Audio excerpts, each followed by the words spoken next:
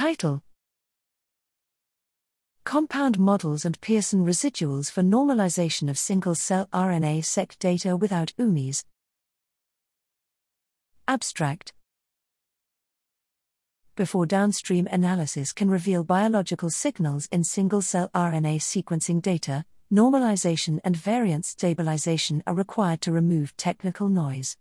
Recently, Pearson residuals based on negative binomial models have been suggested as an efficient normalization approach. These methods were developed for UMI-based sequencing protocols, where unique molecular identifiers, UMIs, help to remove PCR amplification noise by keeping track of the original molecules. In contrast, full-length protocols such as SMART-seq2 lack UMIs and retain amplification noise, making negative binomial models inapplicable. Here, we extend Pearson residuals to such read count data by modeling them as a compound process. We assume that the captured RNA molecules follow the negative binomial distribution, but are replicated according to an amplification distribution. Based on this model, we introduce compound Pearson residuals and show that they can be analytically obtained without explicit knowledge of the amplification distribution.